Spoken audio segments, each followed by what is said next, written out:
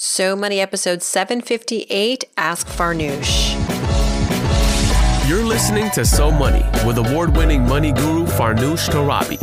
Each day, get a 30-minute dose of financial inspiration from the world's top business minds, authors, influencers, and from Farnoosh herself.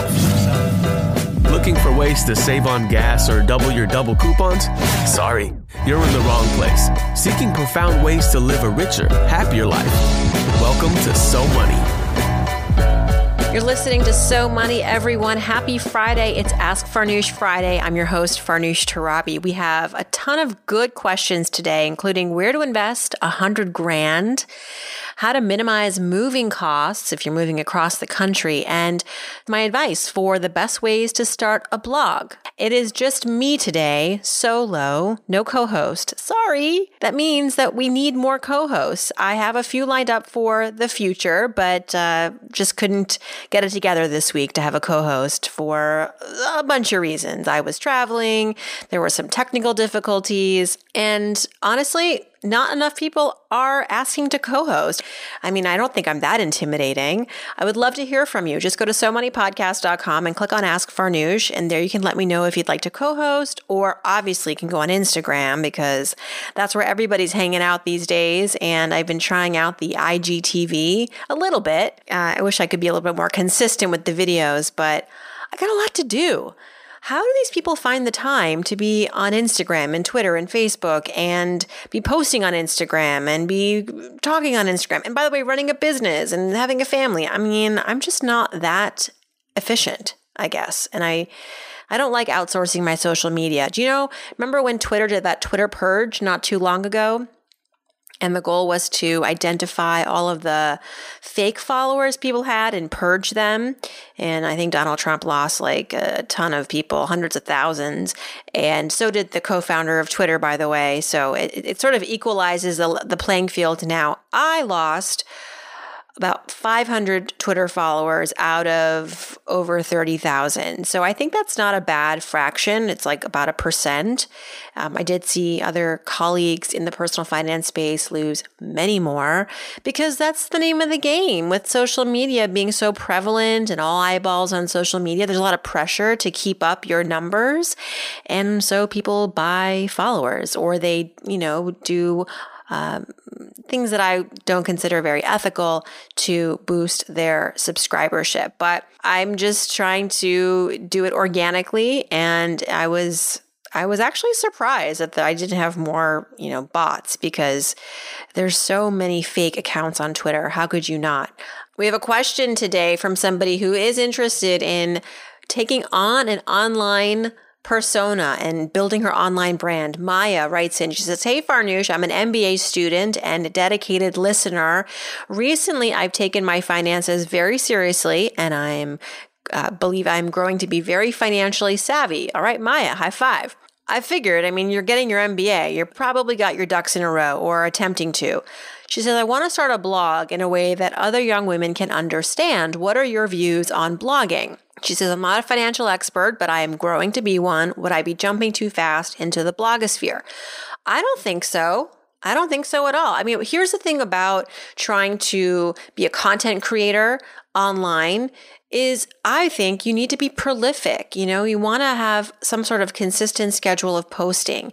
And I think it's totally fine to be out there, even if you're not an expert, to be sharing your journey, sharing your trials and tribulations, your discoveries. I think that that's what ultimately people come to blogs for, is kind of to see a little bit of the behind the scenes, to learn something, to connect with the blogger. So Maya, I think that if you're just yourself and you're raw and you're real and you kind of announce this blog and you write the why of the blog, which is that you're trying to get your financial life together and wanted to build a community around that. And so maybe every Monday or every day, depending on how consistent you want to be, you'll have something new to share. And eventually, maybe others will contribute to this community. So I would say before you start blogging and you buy a URL and you come up with your content calendar and all that good stuff, I think it's important to just sit down and think about, what is the goal of this blog? What do you want this blog to ultimately do for you, for readers? you're in MBA school, create a business plan for the blog. We've had so many people come on this show who have started recreational blogs, and because they were consistent and dedicated and kept not only their goals in mind, but also the interests of their readers, they were able to grow these blogs into full-fledged businesses that became platforms for them to get book deals and speaking engagements and create products to sell to their fans. And so, not to get ahead of ourselves, but I think it's really exciting. First of all, can you tell I'm really excited for you that you want to do this? There's a lot of ways to put yourself out there as a content creator and a thought leader. A blog is definitely one way. Personally, I don't have the bandwidth or frankly the desire to write so much all the time. I would rather do a podcast. I'd rather maybe do videos. I like to write, but I like to write longer pieces. And I think sort of having a daily cadence would really burn me out. So I don't do a blog per se. So think about that too. Like, do you really want to do the blog because you really enjoy writing and you really are excited about sharing something consistently through print? Others would say, you know what, for me, it's video. So I'm going to do a YouTube channel, or I'm going to do an Instagram story. I'm going to double down on Instagram story or IGTV. They're saying now that that's going to take over YouTube. Time will tell. But you know what I'm saying, right? Think about the platform itself, and does it really speak to your strengths and your interests? There's a lot of bloggers out there, and it may seem like that's the way to go if you want to create a following, but it doesn't have to be. You could just start a really cool Instagram page to start and then build that out.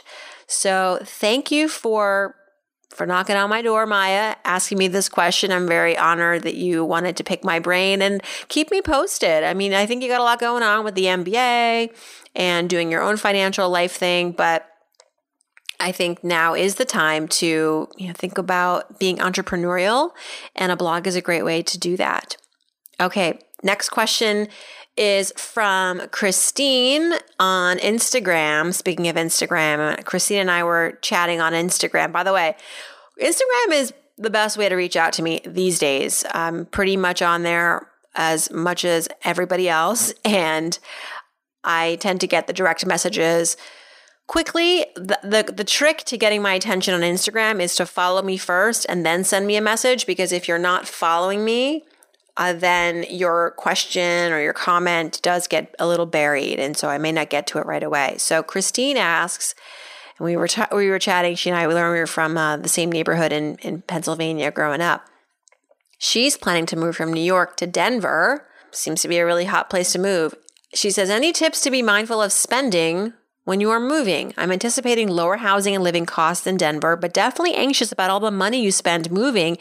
Even though I'm not planning to buy a lot of furniture or bring furniture, I am planning to buy a car, though, which will be new for me. So, Christine, I think let's say step one is to talk to your future employer, if you have one there, if that's the reason for your move, and say, hey, I'm moving across a lot of states. Do you have any sort of program or budget or reimbursement plan for new employees to help them with their moving costs, or at least once you arrive in Denver, can they help set you up, maybe pay for some of your adjusted living expenses? Step two is, if this isn't happening for a while, if you've got a few months to plan for this trip, start saving. If you've got some money, save more. Having an anticipated move can mean a lot of unanticipated expenses, right? Like, you don't know what's going to be on the other side of this move. And let's hope that everything lands there, arrives in one piece on time. But, to the extent that you can buy some insurance to protect your belongings as you're moving them across country, whether that's through the moving company or a third party, do that. Because, I've heard so many crazy stories. And along those lines, make sure you vet the moving company. It is worth the money to pay a little bit more for a reputable moving company. Companies that say we only take cash, or that maybe seem, you get that feeling, you're like, I don't know, they're really cheap, so I really want to use them, but their website looks really shoddy and they've got a couple of questionable reviews on Yelp. I think when you're moving and it's your valuables and your belongings and you're hiring a moving company, just, do your due diligence at the very least. Talk to a few people who've used them. Go online, check the Better Business Bureau, get everything in writing. When we were moving just within Manhattan many years ago, or maybe it was Manhattan to Brooklyn, I can't remember. We moved a couple times. The moving company, they give you an estimate on the phone and then they come to your house and it's like twice as much. So you just need to budget for a little bit more than what you think you have to spend and invest more in a reputable moving company. You say you're not taking a lot of furniture, so that's great. Really think about the best way to save is to think about what you don't need to take with you, because the more you have to take, the more you have to pay to get it there. So think about what you can sell potentially and take that money to use towards your moving expenses. And then I know this is like a really big trip. It's not like you're just moving from, a few blocks down the street so friends can help out. But if you have friends there locally who could help you unpack, who could help you get settled in, that could be a great way to save as well. Obviously, you would give them lunch and dinner and whatever else, but it would be a lot cheaper than maybe extending your hours with the moving company to have them help you unpack. All right, Christine, good luck. I'm excited for you, and please stay in touch on Instagram. Ben, also on Instagram. I don't have Instagram bias here, but this is where people are reaching me. And by the way, there's this new feature on Instagram. If you do Instagram story, you can actually include a little ditty that says, here, ask me a question, type in your question right here. And occasionally I've been doing that and answering people's questions through the story. So if your question is really urgent and you can't wait for a future Friday episode, maybe just do that and call it a day. I look forward to it.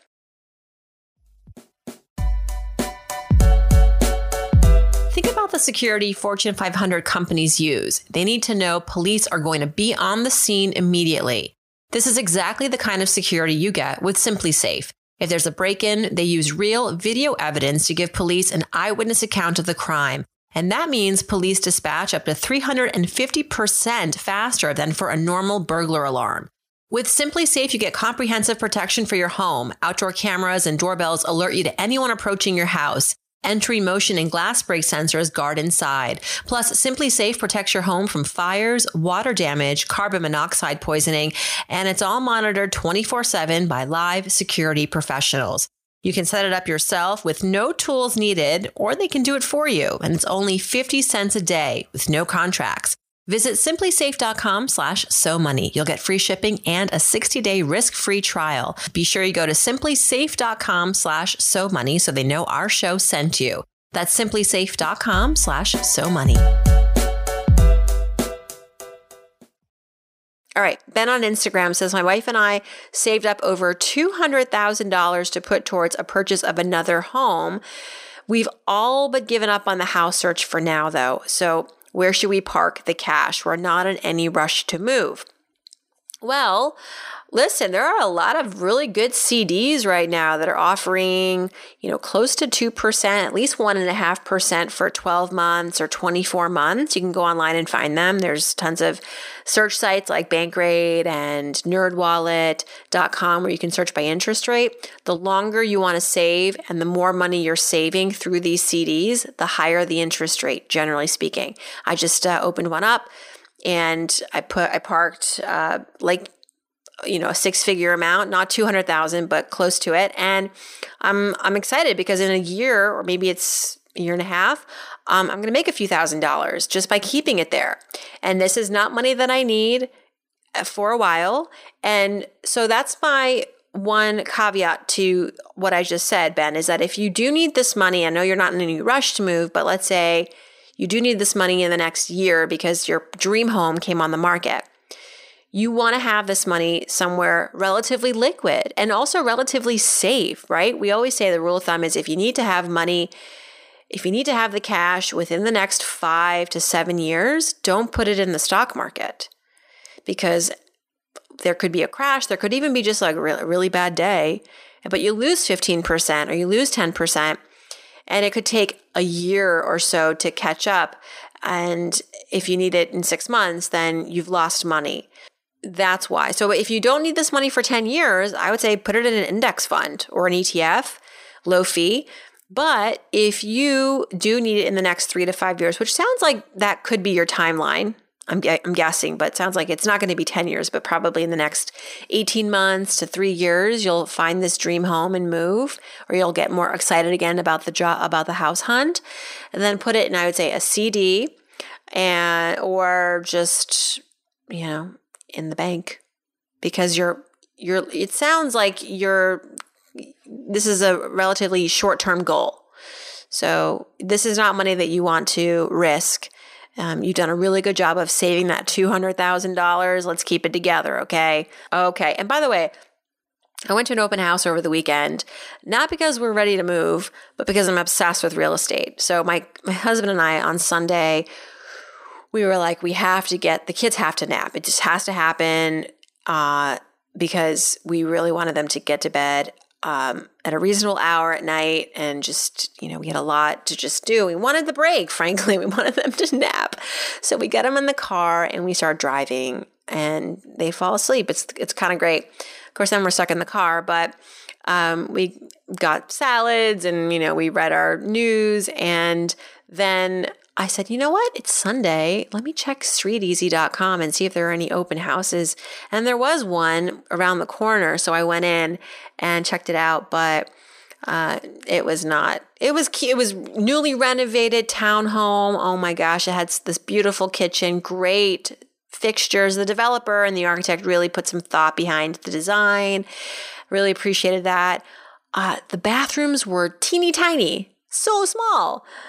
And our bathrooms aren't huge, but if I'm moving and I'm paying more money, I want a bigger bathroom. I want a double sink, y'all. That's like big goals.